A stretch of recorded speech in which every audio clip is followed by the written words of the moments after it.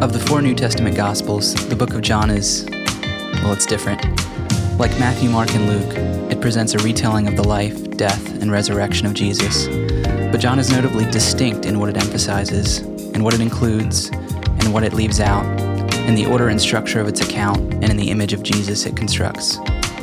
One of the early church fathers, Clement of Alexandria, famously characterized the differences between the gospel narratives in this way. Matthew, Mark, and Luke wrote down the bodily things, the physical facts, whereas John, who was encouraged by his pupils and irresistibly moved by the Spirit, wrote a spiritual gospel. In this teaching series, we'll explore John's distinctive spiritual gospel, and along the way, we will reacquaint ourselves with his overtly theological retelling of Jesus, the Word made flesh, the Lamb of God, the Savior of the world. This is the spiritual gospel. So for the majority of the summer, we've been exploring some of the more familiar stories of the Old Testament in a sermon series that we've entitled Adult Vacation Bible School. We've studied such classics as Noah and the Flood. We've looked at the Tower of Babel. We've looked at Abraham and the near sacrifice of Isaac. We've talked about Joshua and the Battle of Jericho. We've looked at the entire book of Jonah, and I've got to tell you, at the very core of my being, I am an Old Testament nerd, so I have been having an absolutely fabulous time going back over these stories. So any excuse for us to hang out in the first 2/3 of our sacred text, I think is well worth it in my book. But if you've been listening closely to those talks, or even if you've not been listening so closely to those talks, maybe this series hasn't been as fun for you as it has been for me. In fact, our rereading of some of these stories, it may have proven to be a bit difficult because at nearly every turn in every one of those stories that I mentioned, I've been challenging our preconceived ideas, what some people would call our inherited traditions. Whatever you've gotten at Vacation Bible School or Sunday school or whatever you've grown up with, I think that I've kind of pushed back on some of those readings because in my own journey, I found that when we do the hard work of studying these stories in their ancient Near Eastern context, when we do that, we begin to see some different literary themes emerge. We begin to hear some different theological arguments arising from the text, and we might even arrive at some different historical conclusions, especially when we're looking at a text like Joshua and the Battle of Jericho, if we're thinking about the Tower of Babel and the flood stories, those sorts of things. And I know that for many of us, anything that's different within this space at this time for church, anything different or anything that pushes against the grain of what you have already received, it can be massively unsettling. And as you leave here attempting to figure out what in the world to do with what you've just heard, that can be lonely and tiresome and difficult work. To take an easy example, if I lay out a pretty sound case as to why the book of Jonah is best read as a non-historical work of imaginative fiction, if I'm up here doing that, when you have only ever thought of Jonah as a historical character in the Bible, then it leaves you with some potentially jarring questions. Questions like, first and most obviously, what do I believe?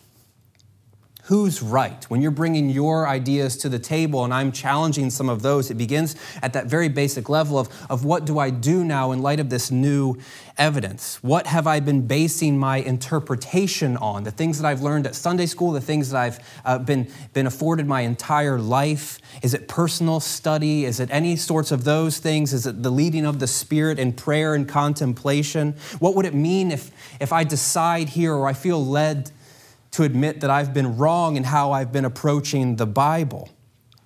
This leads inevitably into this line of questioning. And if that's the case, if I've been wrong on this story, Jonah perhaps, then what else have I been misreading? Why didn't anybody tell me any of this prior to? If Jonah didn't get swallowed by a fish, then what about the other stories? What about Jesus? Did that stuff not happen? Did Jesus not rise from the dead? These sorts of questions can begin to compile very quickly, not to mention when we do 5 weeks of these teachings, one after the other.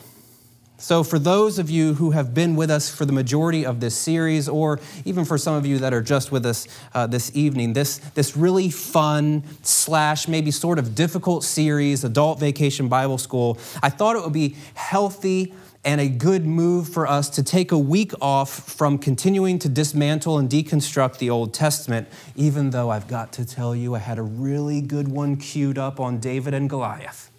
Woo! That would have been good. It would have been fun. But not today. I thought that instead we could just take a week to reorient ourselves a bit. And here's where I would again appeal to any visitors or people that haven't spent time with us over the last couple of months. I think this is going to be a meaningful exercise because whoever you are and wherever you come from, you have questions that you're bringing to the table. They might not be the questions that we've been asking that are like theologically nerdy, weighty Bible questions, but you bring questions to the table and you wonder how God intersects or intervenes in those sorts of questions. So hopefully tonight, this will be a week for all of us collectively to breathe, to find our bearings. It'll be a week to remind ourselves that God is bigger than any question that we bring to the table, any uncertainty that keeps us up at night. And again, those might be theological uncertainties, or those might be the uncertainties that have arisen from your particular moment in life, whether it's sending kids to college or dealing with health issues in the family, the uncertainties that begin to arise from those inevitable circumstances in life. I hope that this will be a week to remind ourselves that in the midst of whatever we are rethinking or not rethinking, that we are known, that we are loved, and that there is hope. And for this, I thought it would be helpful for us to return right where we left off in our previous sermon series on the Gospel of John, in John chapter 10. Now, here's the problem. We've taken a handful of weeks off, and this story that I'm going to read tonight, or this set of texts that I'm going to read tonight, that's very well known. It's closely connected to the events that immediately precede this story. And we would miss too much if we just jump right in and start reading Jesus' words because they're tied to what has been going on in the previous sections. So we have to unpack this and we have to set a little bit of context, which I think will actually work out pretty well because sometimes I don't remember what I preached 2 weeks ago, so I'm pretty certain that you guys don't remember what I preached 2 weeks ago either, let alone a few months ago. So let's unpack this and begin to set the context for this teaching in John chapter 9. In John chapter 9, Jesus has just healed a man that is said to be born blind, and he heals him on the Sabbath. This is really important. Jesus and his disciples, they were leaving Jerusalem at the time of the Festival of Tabernacles. And in these a couple chapters of Jesus being in and around Jerusalem, he's been sort of one-upping the system here. For example, during the Festival of Tabernacles, there's certain rituals that take place. And some of the well-known sayings of Jesus, they are set within that context. When Jesus says that he is the living water, that he offers this to his people, that it streams from his very being, he's sort of commenting on a practice during the Festival of Tabernacles where the priests would go down to the pool of Siloam. They would put water in these golden vases and then bring them back to the temple and dump the water onto the sacrificial altar. And Jesus stands up and says, "I'm the living water."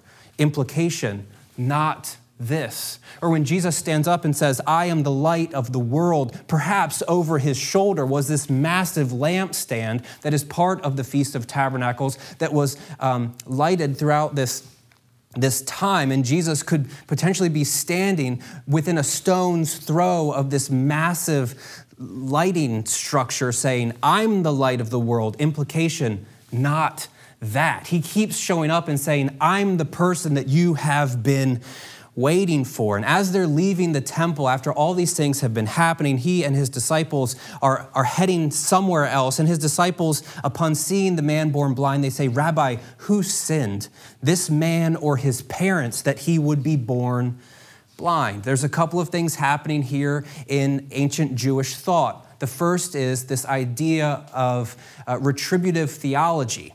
If you do good, you get good, and if you do bad, you get bad. So if you are in a situation that is bad, someone must have done bad somewhere along the line. Was it the man himself who sinned? Really fun topic here. Did he sin in utero?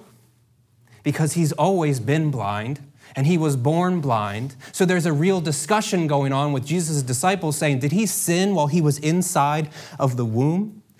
That's fascinating. I don't know where you guys are at, but that's good stuff to think of. Or did the parents sin and cause, in a sense, this person to be born blind? Then we have Jesus' line that says, neither this man nor his parents sinned. He was born blind. Most English translations will say he was born blind so that God's works might be revealed in him. And I don't want to keep going on side tangents here, but this must be said.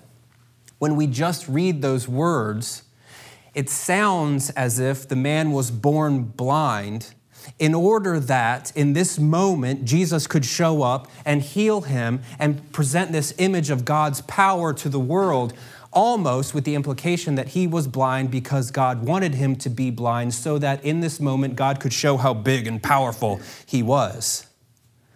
That's troublesome.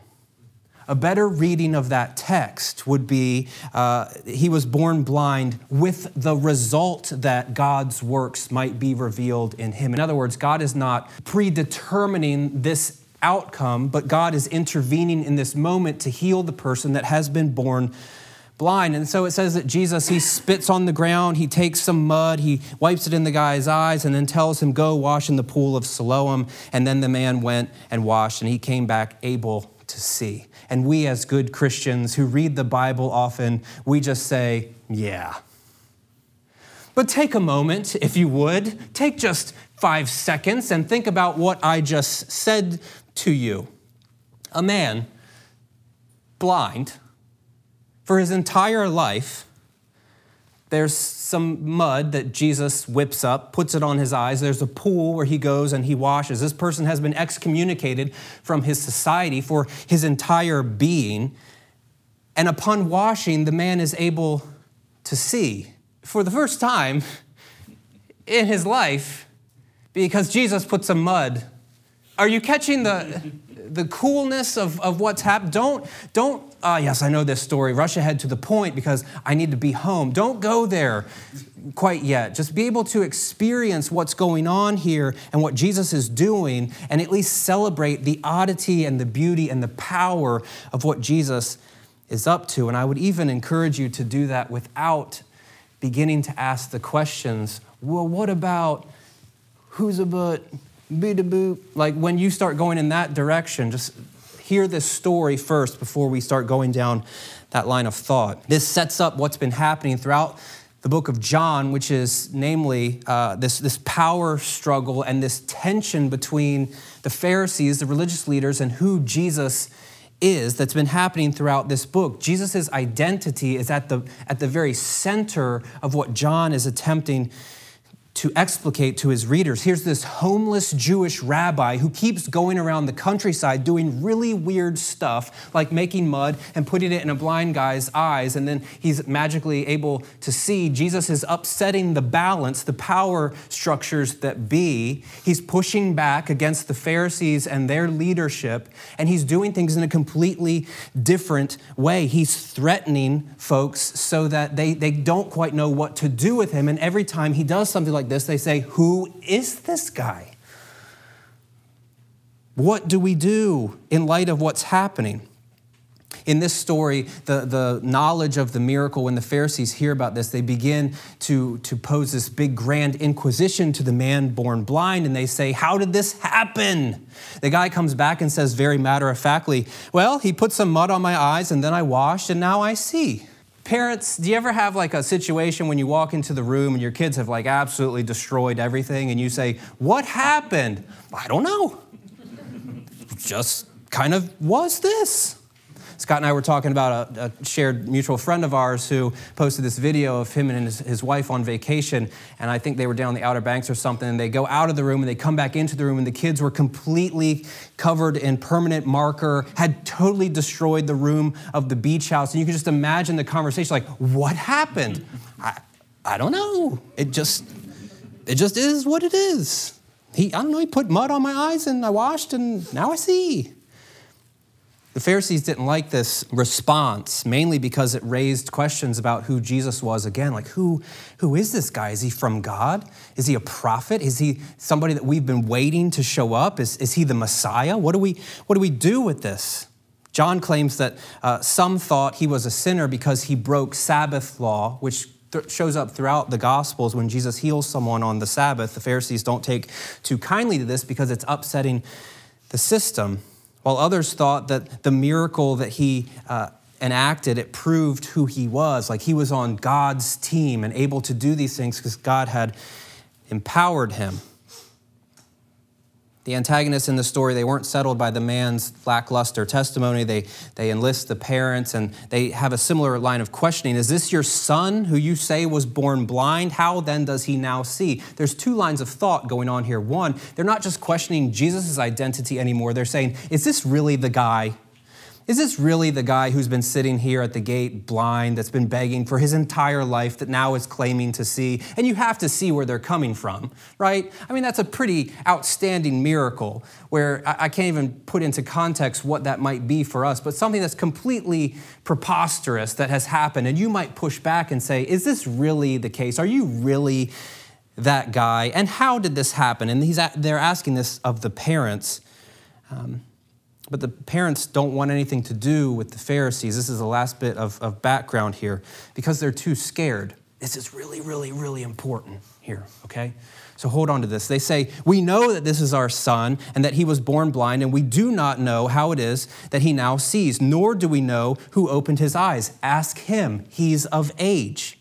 He will speak for himself. The parents are attempting to duck the line of questioning. It's really odd, the parents' role in this story.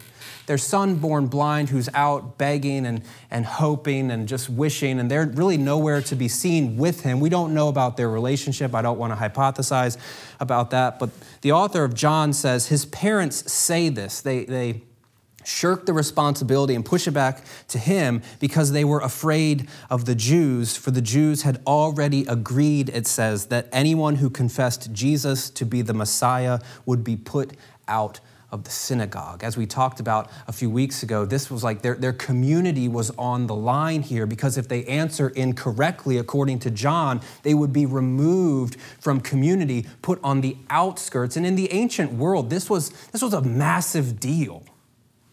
It still is sort of a big deal when you're a part of a community that says to you, we don't want you anymore. That says to you, you're not really on our list of priorities right now. That says to you, we're not part of your people anymore.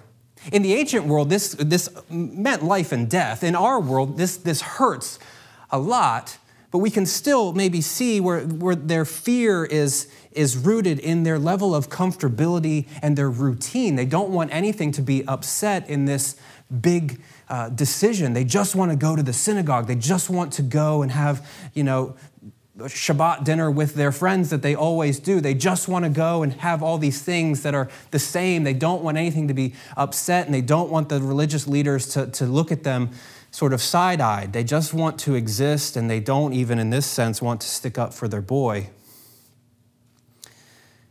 But this is an interesting detail, and one New Testament scholar made a big deal about this. He wrote an entire monograph about it. It's a detail that we would miss 9 times out of 10 because we're so removed from this context. But for one, this New Testament scholar, J.L. Martin, he says this line about the parents' fear that the Pharisees would push them out of the synagogue, it was demonstrative of a 2-level reading in the book of John. This is what Martin meant. The author of John is operating at 2 different levels when he's writing this story. And before we get into this, we've got to remember that this gospel was written probably 60 years after the death and resurrection of Jesus, right? Plot the points. Death and resurrection of Jesus, ascension, beginning of the early church, a handful of decades. We're up to 90 CE or so. And then the Gospel of John is put into print, more or less. There's a lot of time that's elapsed between when Jesus was on earth and when John finishes the gospel, okay? And there's a lot of things that have happened in between that have influenced the community. And what Martin is saying is those things that influence are showing themselves in the text. In fact, they would say that just many scholars believe that John and the other gospel authors, they shape their retelling in light of this gap between when Jesus was here walking on earth and when their gospels were written, and they're shaping their stories to meet specific and different needs of their communities. The gospels, in this sense, they were not bald recitations of history. How boring would that be? And also, why would we need 4 of them? If it was just fact-telling, these authors are shaping their stories in ways to get certain points across, and John is doing the same exact thing. So what Martin is arguing is that in John 9, the author is tipping his hand at some of the stuff that's happening that doesn't really fit in this context where Jesus was here and almost on the cross and in the empty tomb. He's saying the stuff that's written in the gospel is more reflective of this time period. For example, the bit about the parents being scared of being put out of the synagogue. This probably wasn't something that was happening here in this time. It took much later for the Pharisees to begin going around and actually, literally excommunicating people from their synagogues because of their allegiance to Jesus. That sort of communication, it happened much later. So it's like the author is telling a story about Jesus healing the blind man, which is one level, and then he's also attempting to address the needs of the story and his audience at this level, hence the 2-level drama. So historically, this retelling, it's a bit of a mess because you've got elements from this happening and elements over here from these people who need to hear a different story or approach in order to be informed and encouraged. And John's story is shaped to meet the needs of this community 60 years or so after Jesus' death and resurrection, because these folks were facing the type of persecution and trial and exclusion that's outlined in the text. These are the people that really did have to decide, are you going to follow Jesus or are you going to be a member of the synagogue? Are you going to go after this homeless radical Jewish rabbi, or are you going to hunker down with the Jewish culture that you've always known? At this time, the Pharisees would have been deciding who's in and who's out. If you follow Jesus, you're out. If you reject him, you're in. Now, this is cool because in John chapter 9, the man that's born blind, he eventually gets booted out of the community. He is not having anything to do with the Pharisees. And this makes sense because he's not part of that community. So he doesn't really care about putting on airs. His parents do, because that's their family, that's their normalcy, that's their small group, their D group, their C group, their whatever we want to call that, their relational component. But here, this guy has been on the outs his entire life, so he says, I'm with Jesus. Craig Keener says this: the Pharisees have excluded the healed man from their synagogue community as if they have the authority to decide who does and does not belong to the covenant people. And this is the background to which we will now turn and find hopefully some motivation in John chapter 10. This is about Jesus' identity. Who are you? Who gives you this power? Who allows you to do these miracles? Are you possessed by a demon or are you from God? And it's also about the Pharisees exerting power that they really don't have, especially for a reading community that is somewhat distanced from the events of the early church that are now having to make these really hard and fast decisions about being in or being out. And this is what we read in John chapter 10, and I apologize I didn't put the words on the screen. It actually just slipped my mind. So hear them as I'm reading them to you, and also understand John's a weird gospel. Try to grab some of those words and bring them down, But I think we might miss some because of the oddity of what he's saying and how Jesus is very verbose and talking in metaphors that we may or may not understand. This is John chapter 10. He says, "Very truly I tell you." In the Greek, this is amen, amen. "Very truly I tell you, anyone who does not enter the sheepfold by the gate, but climbs in by another way is a thief and a bandit. The one who enters by the gate is the shepherd of the sheep. The gatekeeper opens the gate for him, and the sheep hear his voice." Catch this. "He calls his own sheep by name and leads them out. When he has brought out all of his own, he goes ahead of them, and the sheep follow him because they know his voice. They will not follow a stranger, but they will run from him because they do not know the voice of strangers." Jesus used this figure of speech with them, but they did not understand what he was saying to them, which makes sense, right? You're having this back and forth. Who are you? Who gives you this authority? "Very truly, I tell you." Some junk about shepherds and sheep and a gatekeeper. Like, it's just not the most straightforward answer that he could give to his people. Also, side note, John doesn't really have any energy or time or concern for parables.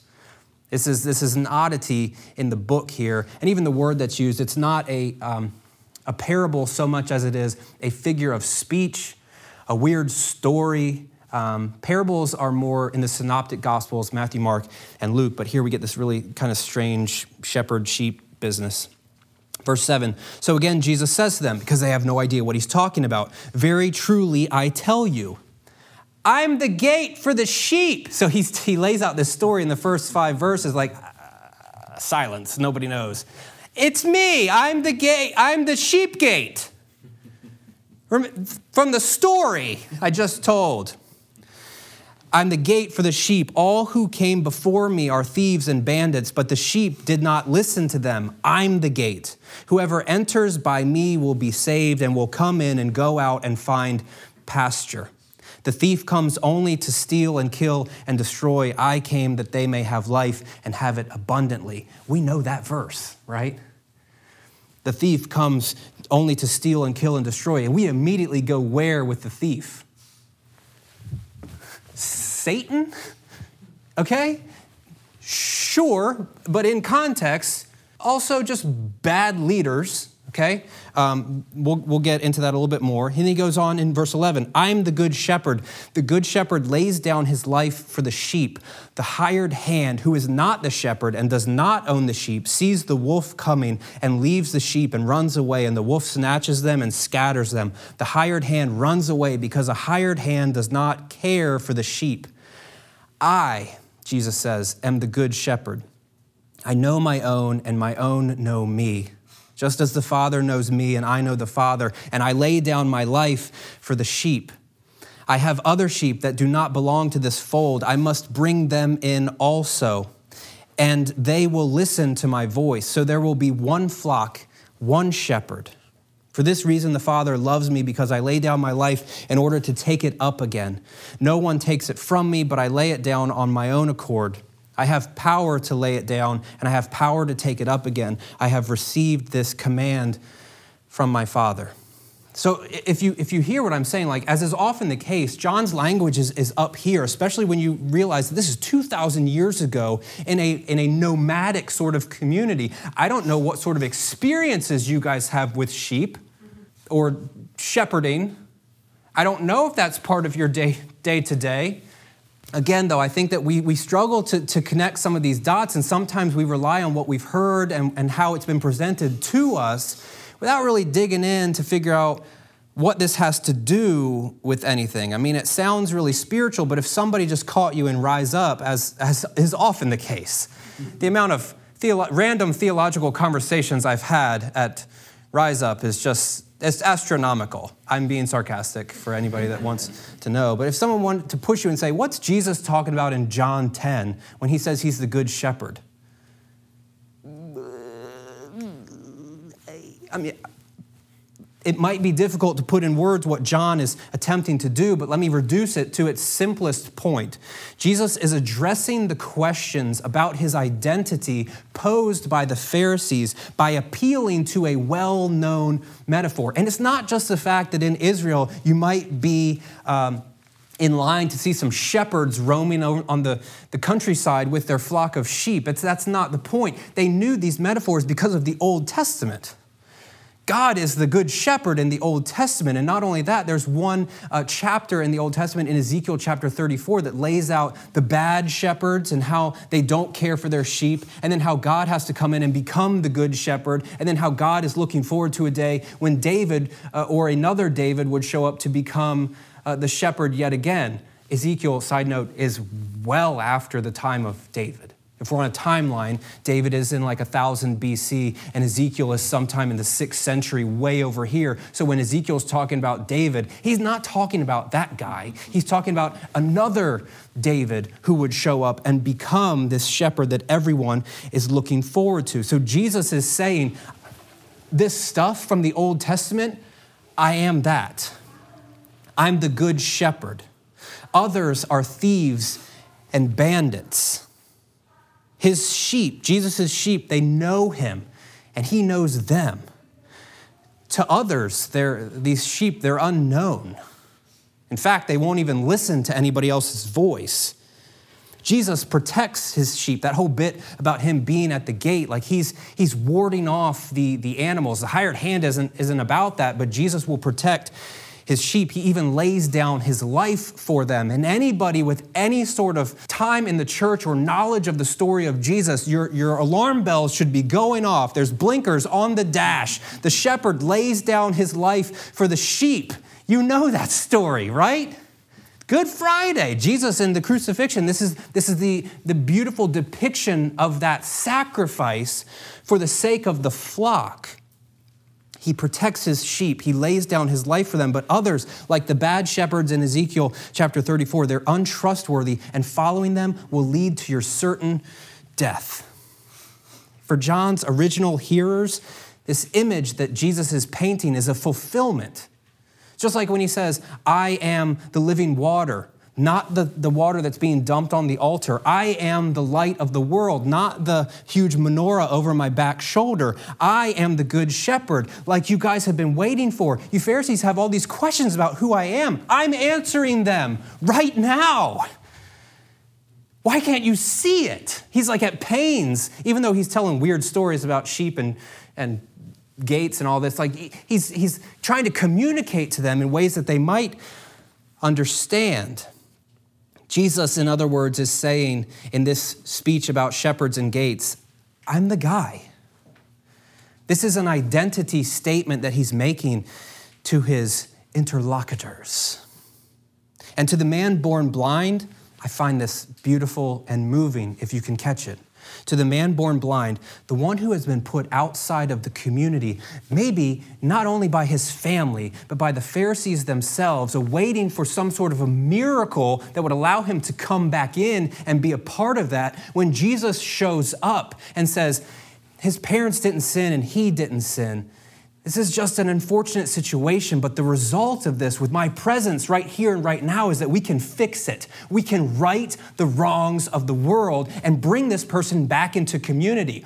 But it's interesting, isn't it? Because these folks have left this guy on the outs the entire time, and the only person that the blind guy wants to be in community with is Jesus and his band of crazy disciples who are on the outs themselves. Jesus is saying to him, I know you. You know my voice. I'm protecting you. I will lead you. I will guide you. And dude, I will lay down my life for you. You haven't had that level of engagement yet, but I will give that to you. N.T. Wright says the parable of the first 5 verses, it seems, is designed to say, this is what I'm doing, I'm there being Jesus. This is what gives substance to my claim to be sent by God as Israel's true king. Hold on to that. The fact that people are hearing me and following me, notably the man that was born blind, this is the sign that God has sent me. Pharisees, please see this. This is what is making my ministry legitimate, that these people on the outs are finding community and life in and through me.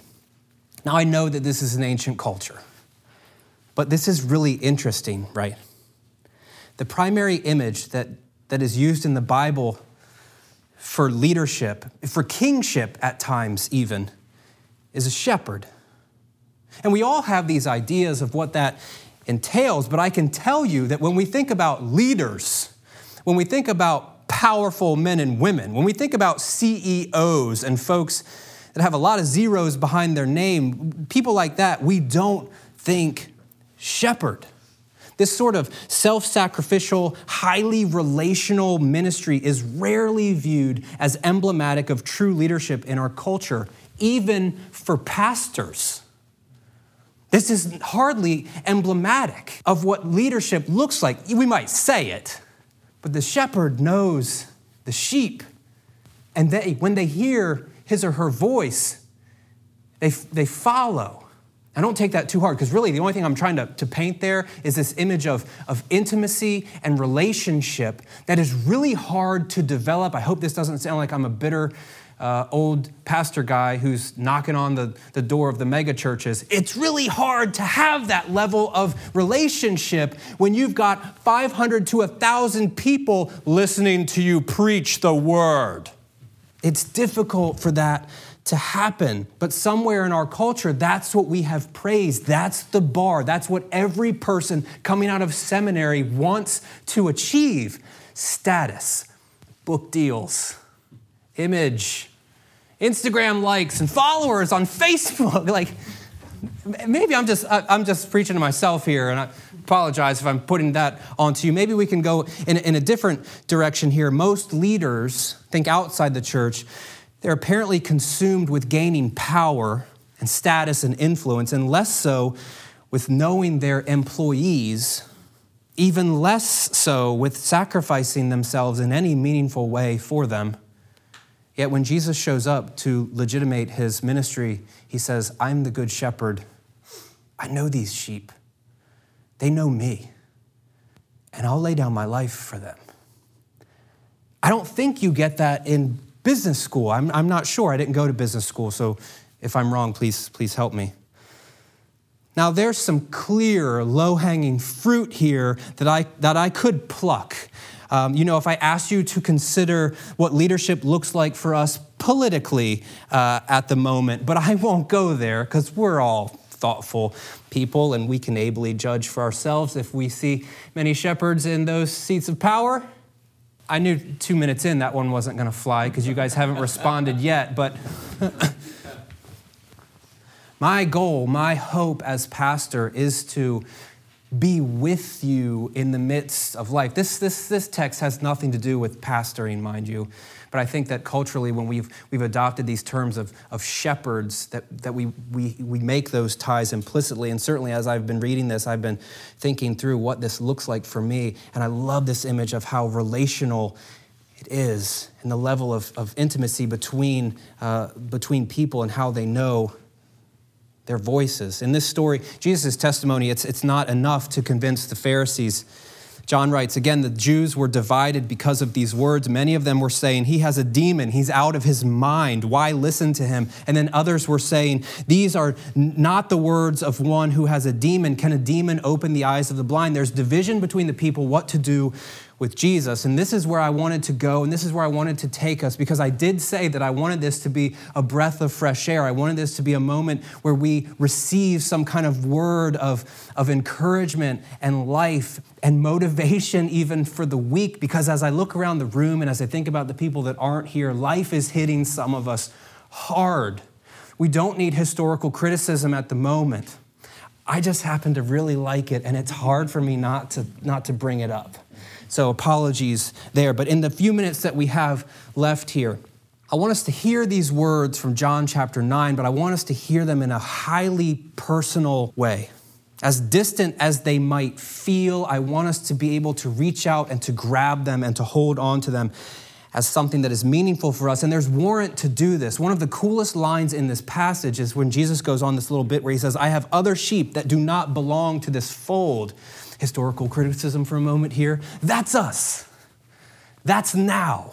We are the other sheep that didn't really belong when Jesus was talking, because when Jesus showed up, his ministry was geared towards the Jewish people of the time.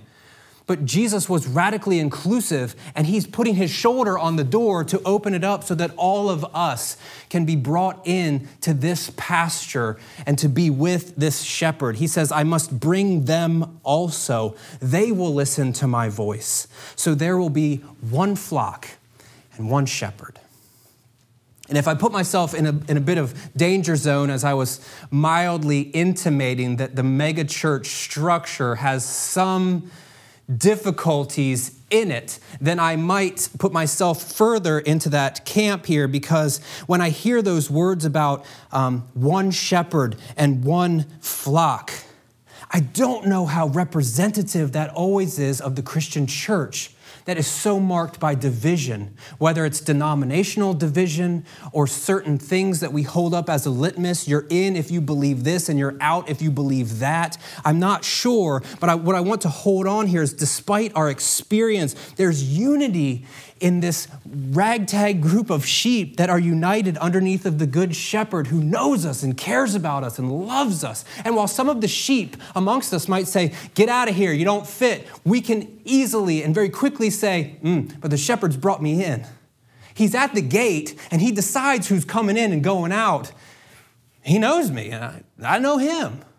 And there's beauty there, and I think there's something for us to push towards as a community where we can be the people who don't make decisions from within about kicking out certain folks, but allowing them to exist and allowing them to receive the benefits of following Jesus.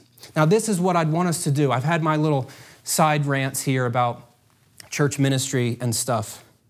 I just want you to consider this from the text. With the warrant that we have, that we are this random sheep that's brought into this one fold with one flock, one shepherd. I just want you to hear this. You're known. Wherever you've been, whatever your mind is struggling with, you're known. Nearly every commentator, this is also low-hanging fruit, nearly every commentator has something in their books about shepherding practices in the Middle East, whether it's ancient or current day, and how the shepherds knew their sheep and their sheep knew their voice. Again, Craig Keener says, shepherds normally become very familiar with their sheep, which would usually not be difficult if the average flock size was about 100. Shepherds know their sheep, they can relate to them, and the sheep, when they hear the voice of the shepherd, will do whatever the shepherd is telling them to do. And this is where we can push back on, sheep are dumb. Maybe we're dumb. Maybe we don't know what sheep are capable of. I don't want to push that too far because I really don't know anything about sheep, okay? So just keep that for what it is. But I did find this to be fascinating. Excuse me as I indulge here into some very strange stuff that I don't think you've heard before. Again, reading from Craig Keener's massive commentary. This is the first volume of 2. He's wordy. He says, an ancient goat herd like Daphnis, you know. Daphnis knew his animals by name. Conjoined with reports of more recent Palestinian custom, it seems likely that shepherds assigned names, quote, according to shape, color, and peculiarities, and the names given to the lamb or the kid are still borne by the grown animal. Such names provided a way to call the animal and indicated the shepherd's ownership. Thus, one family she-goat was named Chione, which means snowy white. Isn't that lovely? These shepherds, the only point I have there is these shepherds are naming these animals, and they can call them, and the animals will follow wherever it is that they're leading them. This is a simple but very powerful point. You are known. You have been named by your shepherd. I said Dad was a pig farmer. He was. I was very clean as a child. I didn't want anything to do with the farm. I ate my pizza with a fork and a knife because I did not want to touch any of that because I was very clean individual. But I remember my sister and I don't know why I went there. Scott, I apologize. Clean. Anyway, I remember like my sister and I would go back and we would name a couple of these pigs. The only one I remember was named Cinnamon. Cinnamon didn't make it because that's not the kind of pigs Dad raised. But like she was that color, so we named her Cinnamon for a time. Back to the sermon. I apologize. That wasn't in my notes. I went rogue, and I'm just going to get back to the notes here. You're known and you're named by our shared good shepherd. He has gone before us to find our provision and protection. And not only are we known, this is where we're going to land the plane, so just strap in, get ready. Not only are we known, our good shepherd also knows, and here I just gave a random sort of thing. You know, like our good shepherd knows if a father of a soon-to-be kindergartner was really worried about, I don't know, like where he would go to school, just randomly. He knows that. He also knows that for some parents, we feel like we have no right or really no clue what we're doing most of the time. The James family went on vacation last week to South Carolina, and I would say, I think Kate would agree, there was more bad moments than good moments with the family trying to figure out how to raise two God-fearing, loving, justice-oriented young gentlemen. But there were moments. Like we were at a rest stop a couple hours from home, right on the other side of the Chesapeake Bay Bridge, and I was walking, and Jude just came up and grabbed my hand. And we just were walking together, and there was something about his little, juicy, beautiful hand in mine that made me think, maybe I'm doing something right.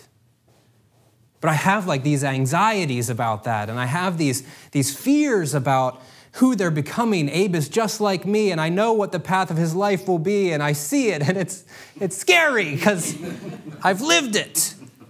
Our good shepherd knows these feelings. He knows our unsettledness concerning our future, whether that be our degrees or our jobs or our homes or our relationships. He knows our loneliness. He knows our anxiety. He knows our depression. He knows that we don't want to start over, but sometimes we have to. He knows that we don't want to have the hard conversations, but we need to. He knows that we're angry and afraid about things that we might not be able to verbalize. He knows the diagnosis that we fear. He knows that we feel overwhelmed and tired more than we feel spry and energetic.